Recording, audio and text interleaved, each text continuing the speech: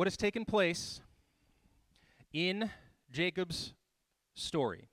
And in many ways, what Genesis 46 is going to remind us of is that this is still Jacob's story in a lot of ways. We've taken a detour, and we even labeled over the top from Genesis 37 to 50, God meant good, and it's the life of Joseph. It has focused on Joseph in many ways, but we're still telling Jacob's family story. He is the patriarch still.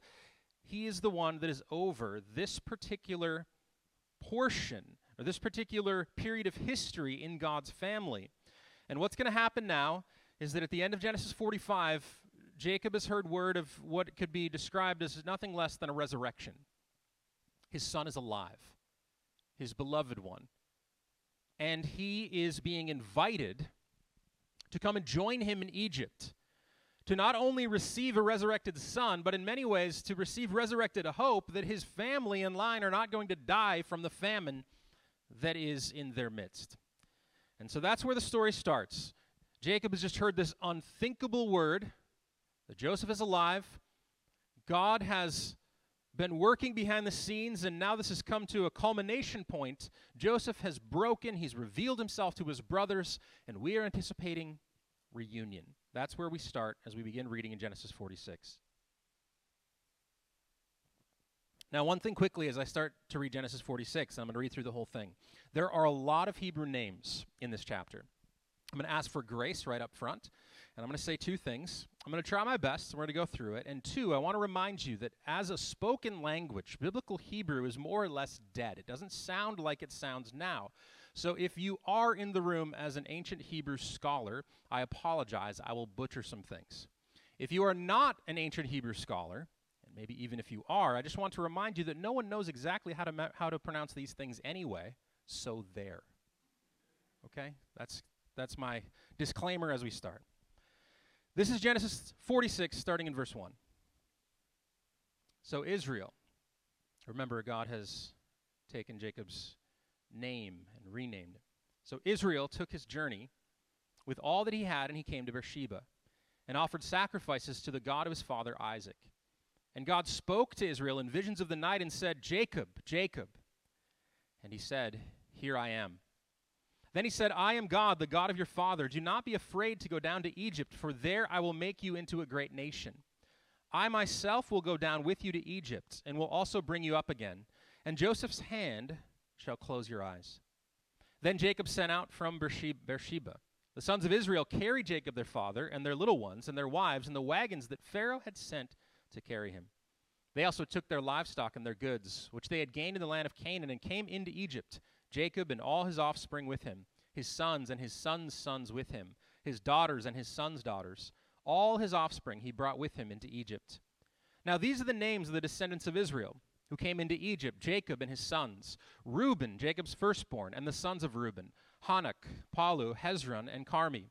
The sons of Simeon, Jemuel, Jamin, Ohad, Jachin, Zohar, and Shaul, the son of the Canaanite woman.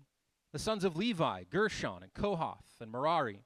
The sons of Judah, and Onan, and Shelah, and Perez, and Zerah. But and Onan died in the land of Canaan. And the sons of Perez were Hezron, Hamul.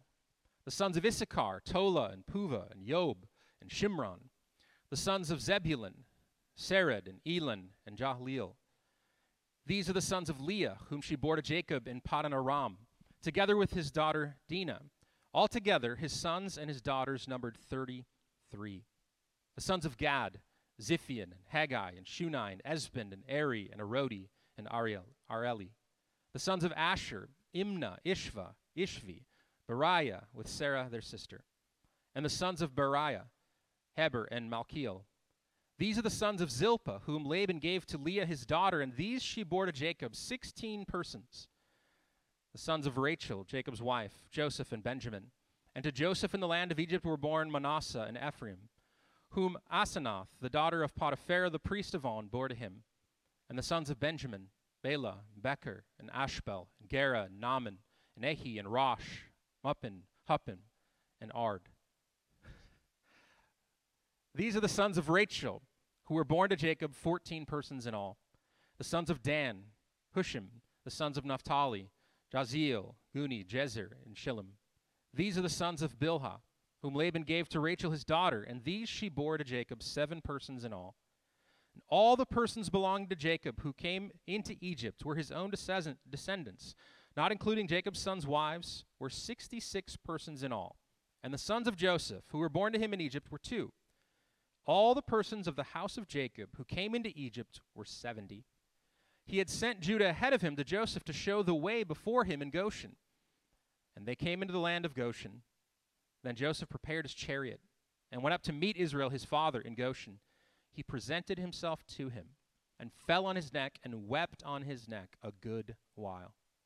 Israel said to Joseph, "Now let me die, since I have seen your face and know that you are still alive."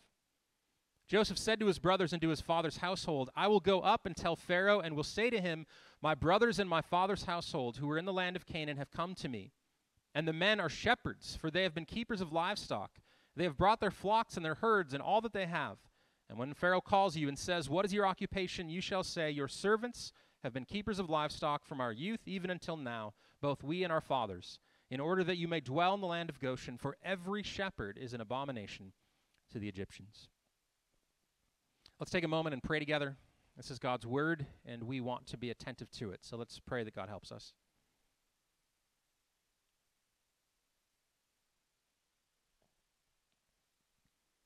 Father, thank you. Thank you for giving us these moments together. We thank you for the hope of the gospel. I thank you that despite our doubting and our sinning and our unfaithfulness and all the distraction that we bring with us into this room, we thank you that you see us, you love us, you have accepted us in Christ. We have confidence before you. Indeed, we call you Father. You love us with a fatherly affection. And as your family this morning, as your people, we want to be attentive to your word. I pray, God, that there would be no gap, no deficit between our confession, that these words are living and active, that they're the very word of God. There would be no deficit between our confession of this truth and our response, our right response, our passionate response to what you've shown and what you've done and who you are. God, I pray for those who need comfort this morning.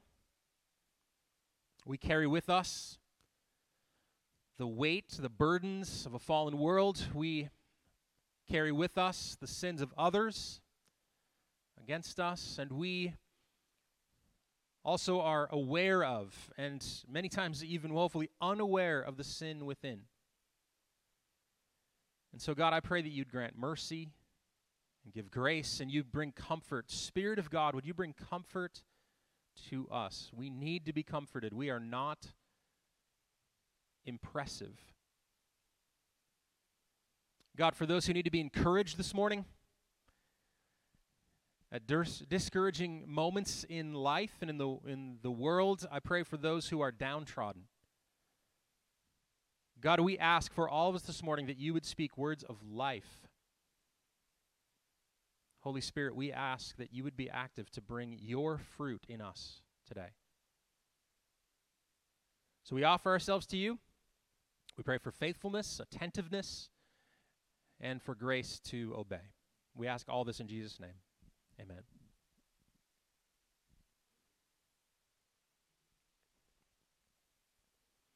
I'm going to break up Genesis 46 in this way. We're going to think about 3 things related to Jacob, and then we're going to shift to one thing concerning Joseph. They're all going to be words or concepts that start with W. So here's where we're going. We're thinking about Jacob's worship first, Jacob's worship, Jacob's wisdom, and then Jacob's wagons. Those will be 3 things concerning Jacob. And then finally going to think about, and of course it's related to Jacob, but it's really Joseph's weeping that becomes the center of attention as we come to the end of Genesis 46. So there is worship and wisdom, wagons and weeping, and that's how we're going to try to make our way through this chapter and consider it together. Chapter 46 opens having a picture of a man who for the last couple of decades has, by his own admission, been slowly dying of grief. He has believed that all hope was lost. He has believed that he was as good as dead, that he had not received what he wanted to receive. In fact, in nearly every instance over the last times, 2 to 3 to 4 times, when we've encountered Jacob, what we've encountered is word of his death. He keeps bringing it up. And now what happens at the beginning of Genesis 46 is for the first time in a while, we see Jacob is on the move. He has received a shot of life and a bit of encouragement.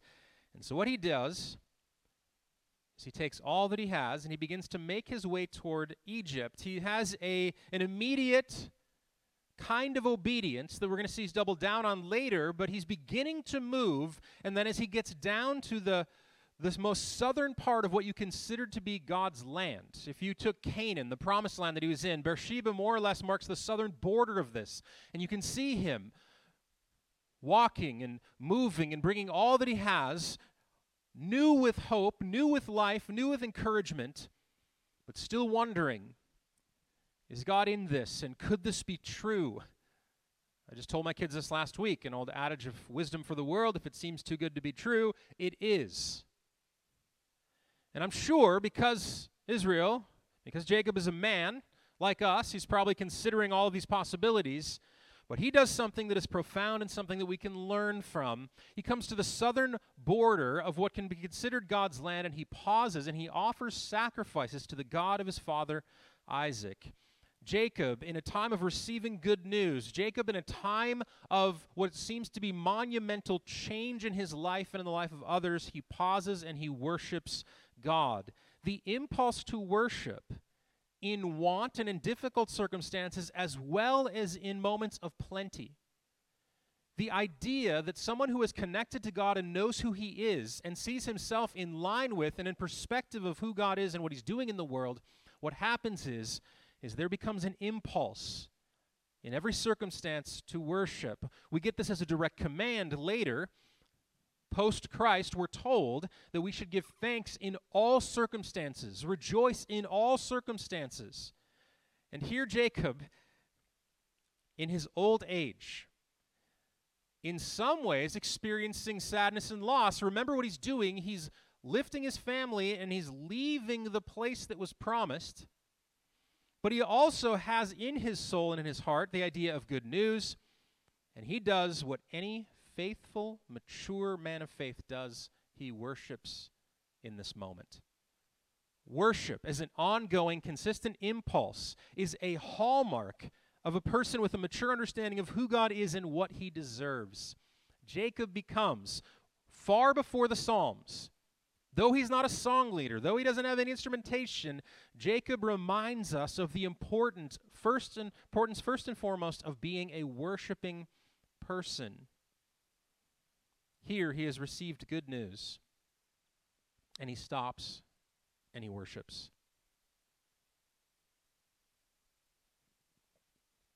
I don't know what this looks like for you, but there must be evidence somewhere. A person who has received of God and has the Spirit of God living in them is someone who desires to connect with God in a consistent basis. This means that somewhere in the midst of your soul, whether it's in quietness by yourself or with others, with loud noises or in silence, in the day or in the night, there must be some circumstances and some places and some ways where you say, I am committed to one thing no matter what happens around me. Come what may, if the world falls away from under my feet, I will worship. This is what God is seeking in the world, those who will worship in spirit and in truth. He is desiring to find faith in the earth. This is the lesson of Jacob at this moment. Decades and decades of uncertainty and worry, in the midst of a crazy famine, hearing unfathomable good news. And he takes time and he pauses and he stops and he worships. Now, the place, I think, has at least one significance. I mentioned one already, that it's on the southern tip of what can be considered God's land. Secondarily, it seems as though Beersheba had a special connection specifically to Jacob's father, Isaac. This was one of the first places that Isaac, his father, put down roots and said, this will be a place of faithfulness. That's doubled down on later. In fact, Beersheba shows up 3 times previous in Genesis, in chapter 21 and 28, and then in chapter 33. Chapters 21 and 28, it receives its name because this is a place where God works out a conflict with Abimelech. They make an oath together. That's what the name means, is a place of oath. They make an oath together, and it essentially establishes God's people in a particular place. They have peace in a land. And this is a big deal. If you are a people, if you feel as though God is working to create in you a kind of kingdom, if you're going to be his people, you need a place. And so Beersheba was significant, not only because of its location on the southern tip of Israel, but also because it was a place, one of the first places where God was working on their behalf, where an oath was struck to give them peace over these wells. It's also significant, I imagine, for Jacob specifically, because in chapter 33, as he takes center stage and becomes sort of the leader of the family, he leaves from Beersheba and goes deeper into Canaan to make a place of his own. And now as he's going back and carrying all that he has with him, he stops at this place. And he remembers his father, and he remembers the promises, and he remembers the covenant, he remembers all that's gone before him, and he worships. That's why the end of verse 1 in Genesis 46 is so pointed. He offers sacrifices to the God of his father, Isaac. Jacob is remembering in his old age and seeing that God's hand has been with him in relationship to the promise that has been made for generations before him. And so Jacob worships, and we should love him for this, and we should learn with him in this. We must first and foremost be a worshiping people. Whatever the circumstances are, bad news, good news, up, down, straight, sideways. May it be said of God's people that they worship. And I'm going to leave you as wide a context as possible to describe what that is.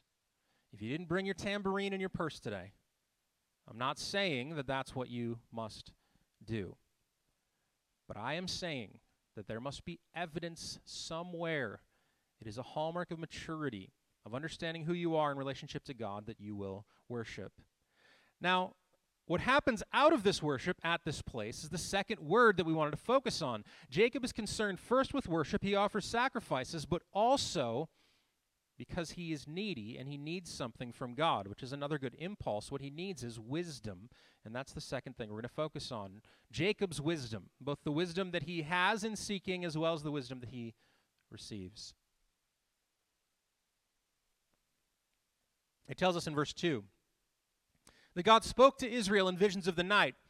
Now, in this case, God initiates, and I believe that this is significant and a wonderful mercy. And we must remember again and again and again, we have the word of God because God determined to give the word, and this is something to be grateful for.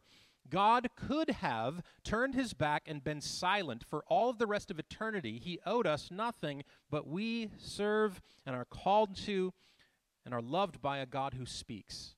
He knows the predicament that Jacob is in.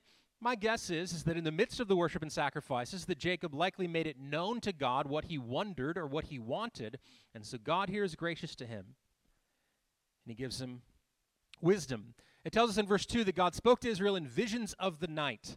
Now, if you remember how significant, especially in Joseph's life, but Jacob's as well, dreams have been. In fact, we spent a whole podcast thinking about dreams and looking through all the places there on the Bible. And I would say that verse 2 is one of the most tricky cases because it doesn't say dreams here. The Hebrew says it's visions of the night, so we don't know exactly how God spoke to him. He could have been up restless in the night. Have you ever been worried or anxious about something, or maybe even just excited, like a little kid before Christmas morning? Hard to go to sleep, so we don't know if he's actually sleeping. My guess is that he was not, otherwise it would have just been called dreams. But sometime here in the evening and the night, God speaks to Israel. And he says to him, Jacob, Jacob. Jacob presents himself, a sign of humility and of worship. And then God does something. he gives him sanction, divine sanction, for leaving the land that he had been called to and going down to Egypt. And this is significant, and I think it shows Jacob's wisdom in waiting on God here at the border of God's place, the land of Canaan. It shows his wisdom. This is in contrast, for instance, if you've been paying super close attention to Genesis, you remember as far back as the teens, Genesis 12 through 20, that one of Abraham's big mistakes is that he often would just leave places seemingly without asking God's permission, and many times out of fear.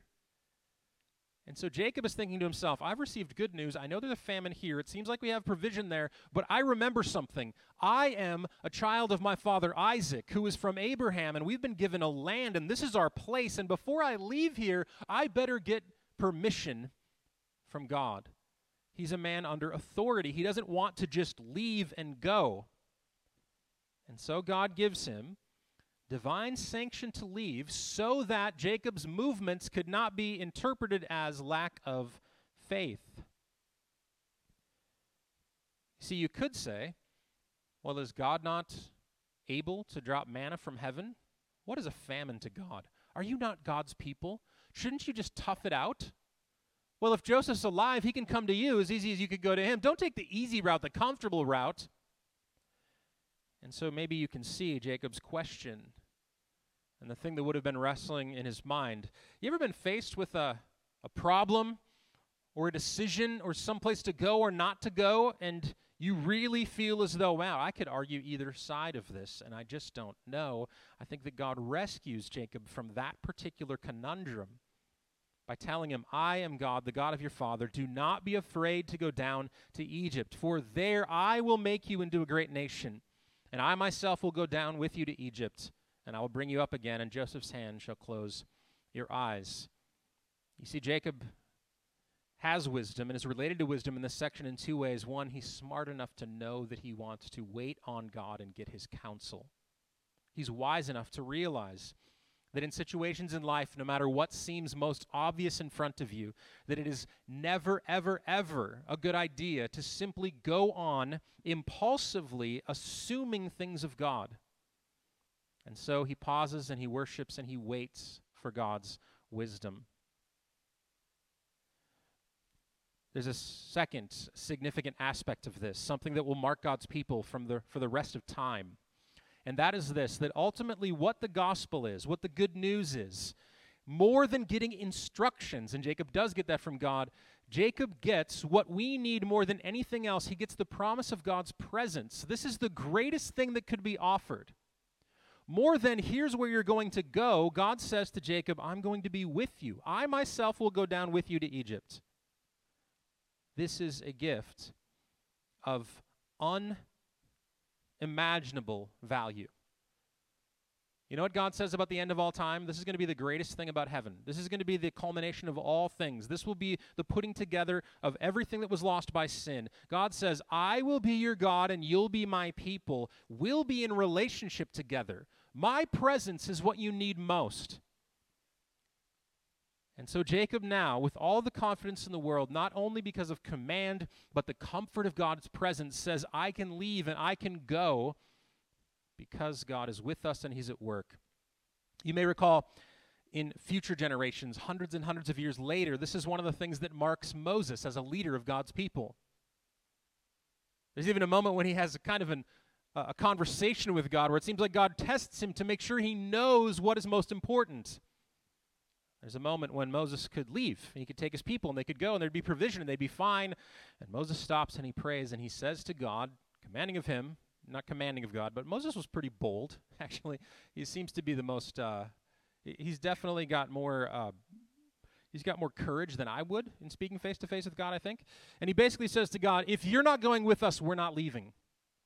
If your presence doesn't go with us, we're not going anywhere. How wise it is for a person of God, especially a leader of God's people, to realize that no success is true success, that no movement is real movement, that no change is worth it, no provision gives increase if God is not with you.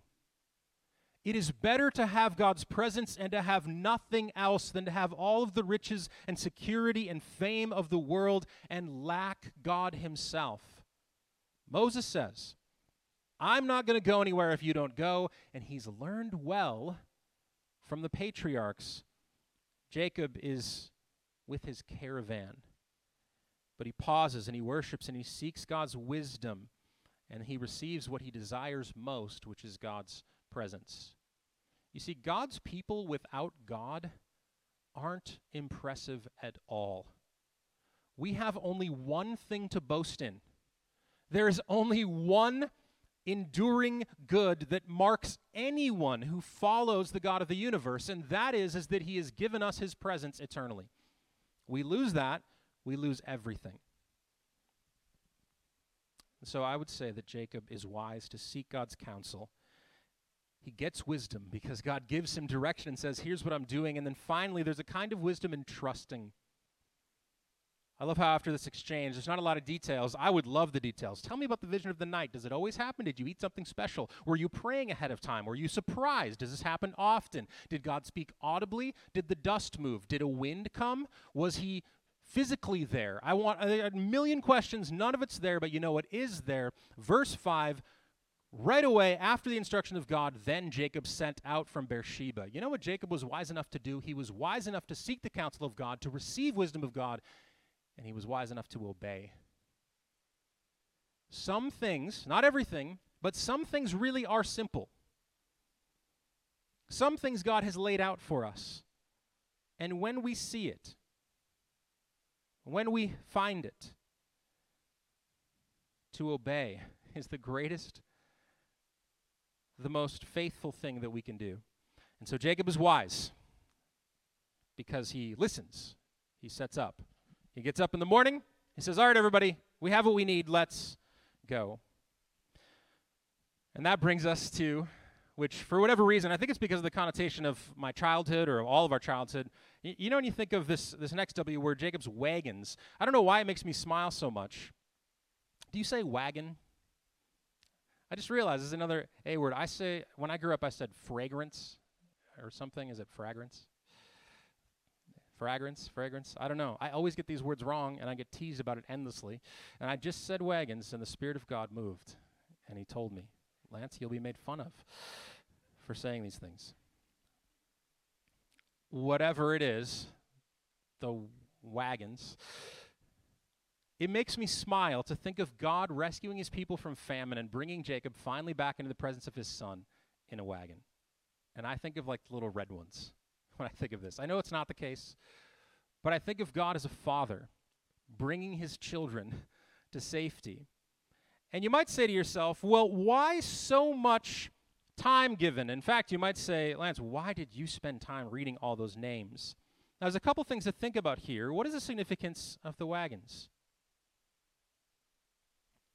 First, this entire accounting, I think, serves as a kind of not a eulogy of sorts, but it's when someone dies and the announcement in the newspaper lists out the circumstances of their life and the age when they died and where they lived, and then there's always a section in it that does something significant that all of us realize is significant in the moment. It lists out their legacy or their family or their connections or the people that they're tied to, and no one, especially when they've loved someone well, no one goes through and looks at the end of this, the section that lists out all the names and just rolls their eyes and say, I can't believe there's so many names here. You look for yourself in the list. It shows the meaning of the connection that you had to the person that died. What's interesting is that the timing of this comes a little bit out of place. Jacob is not going to die until the end of the book. He technically makes it all the way through Genesis, so we don't get much fanfare about his death. And I already told you his death has actually been mentioned by himself numerous times. He's going to say it again in Genesis 46. And it seems as though that God's word determines that he is going to set out the death announcement of Jacob here in chapter 46, and it's what we get. And so one of the purposes, one of the reasons that we have an accounting of all of Jacob's family I believe is to give notice and to have an accounting for his life. This is why I believe it's there, why it takes so much time. This is his family. These are those that are going to remain, those that carry on the name, those that have the covenant and hold it with them. And so that's one of the reasons that this listing of who is all in the wagons goes down. I think there's two additional reasons of why this is mentioned. I mean, apart from the pragmatic, of course, the practical, they had to get there somehow. I think another reason is to show the movement of the promise of God. There is fulfillment.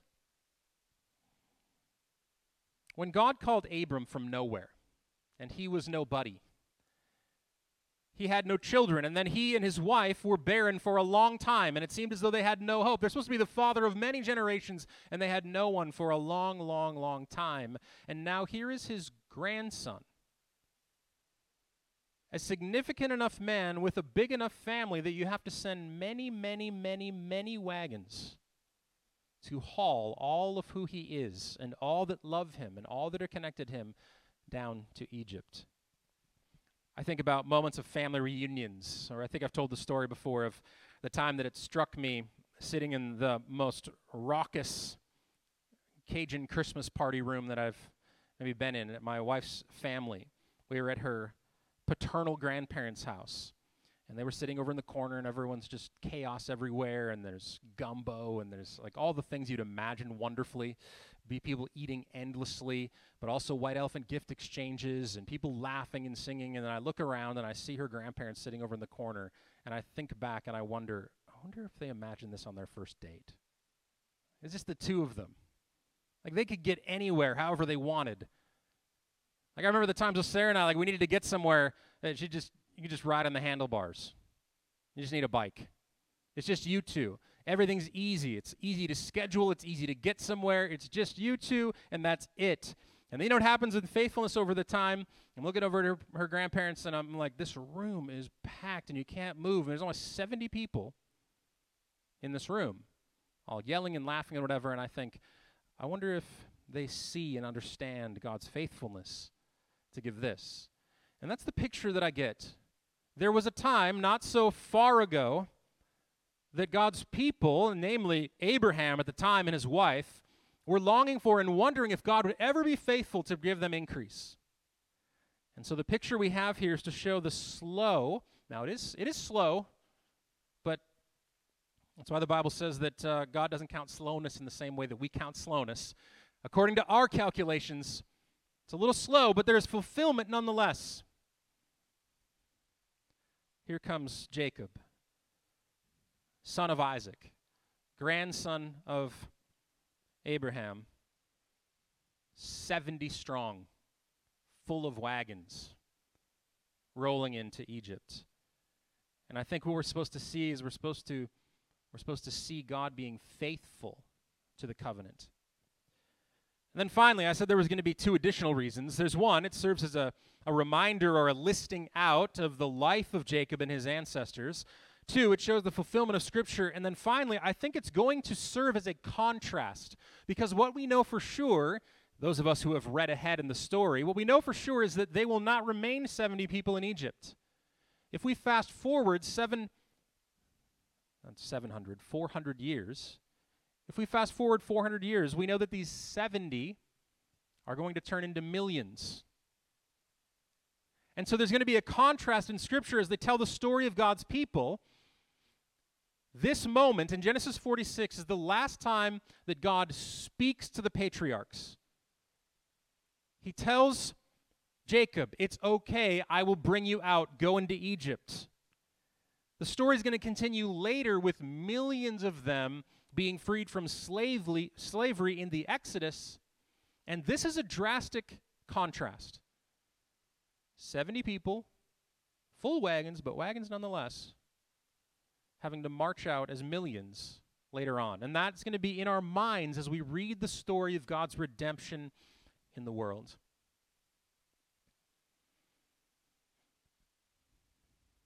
Genesis 46 leads to, I think, what we've all been waiting for, what we all wanted, what we all long to see, which is the reunion of Jacob with his son. And that leads us to the description of Joseph's weeping. We see the anticipation of Jacob. He sends Judah ahead of him to Joseph. By the time they reach Goshen, this rural area outside of what would have been, the more populated sections of it, by the time they reach this area, Jacob is prepared and Joseph is prepared, and they finally meet. And if there needs to be a telling of this story, we need to find the finest conductor, the finest orchestra, and get the best score. Like, what's that guy's name? Williams or something? We need the best music for these two coming toward one another, right? We need the most fully emotional, the most fully joyful, the most fully exuberant after a long, long wait. And what Jacob finally receives here at the end is the unabashed love, affection of his most beloved son. Joseph presents himself. Joseph, the one who rules all of Egypt. Joseph, the one who orchestrated this, more or less. Joseph, the one who at his command can save entire families. That Joseph remembers his daddy, in a sense. Remembers his father. He presents himself to him. He falls on his neck. He weeps.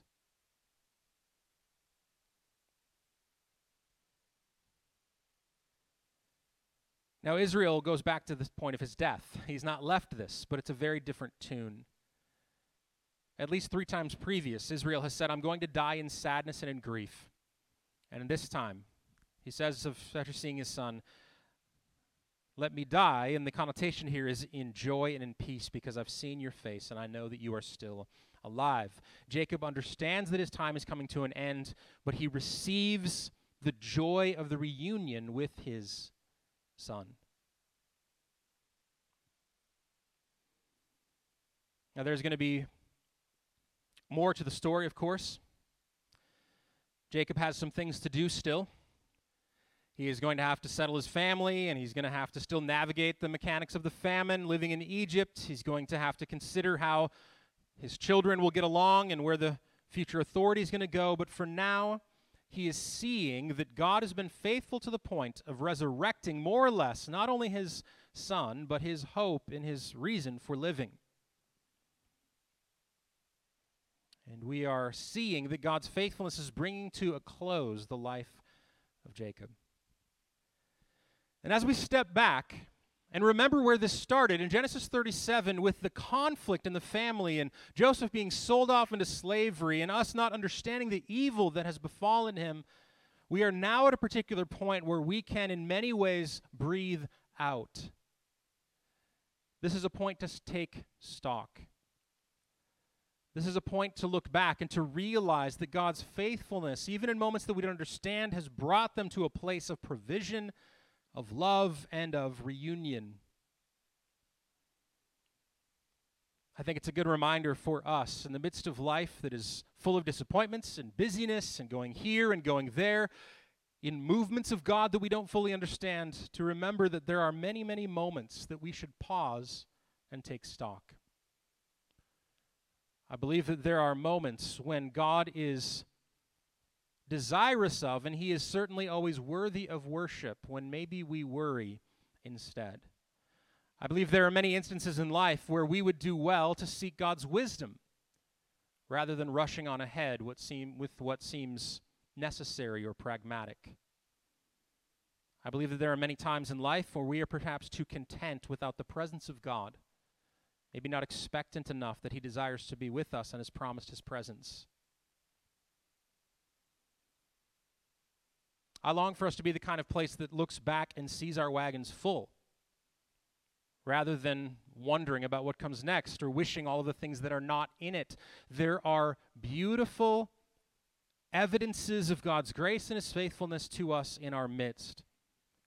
There's times to take stock. And ultimately, of course, there are times for us to remember and to rehearse that what God is doing, slowly according to our accounting, not according to his, but what God is doing is he is bringing about a family reunion, that one day we will be perfectly and utterly safe because we will be reunited with our Father. He will make all of the arrangements. We will have a moment. We'll be ushered into his presence. And for those of us who are in Jesus Christ, we will be broken in a good way. We will rejoice eternally because relationship has been restored. We will receive the benefits of what is more or less a resurrection. And it's these pictures that we find in Genesis, these pictures that we see in Scripture that lead us to hope and to realize that we have been given a good deposit, a good history, a good family line, good evidence that God is for us and he will always be faithful.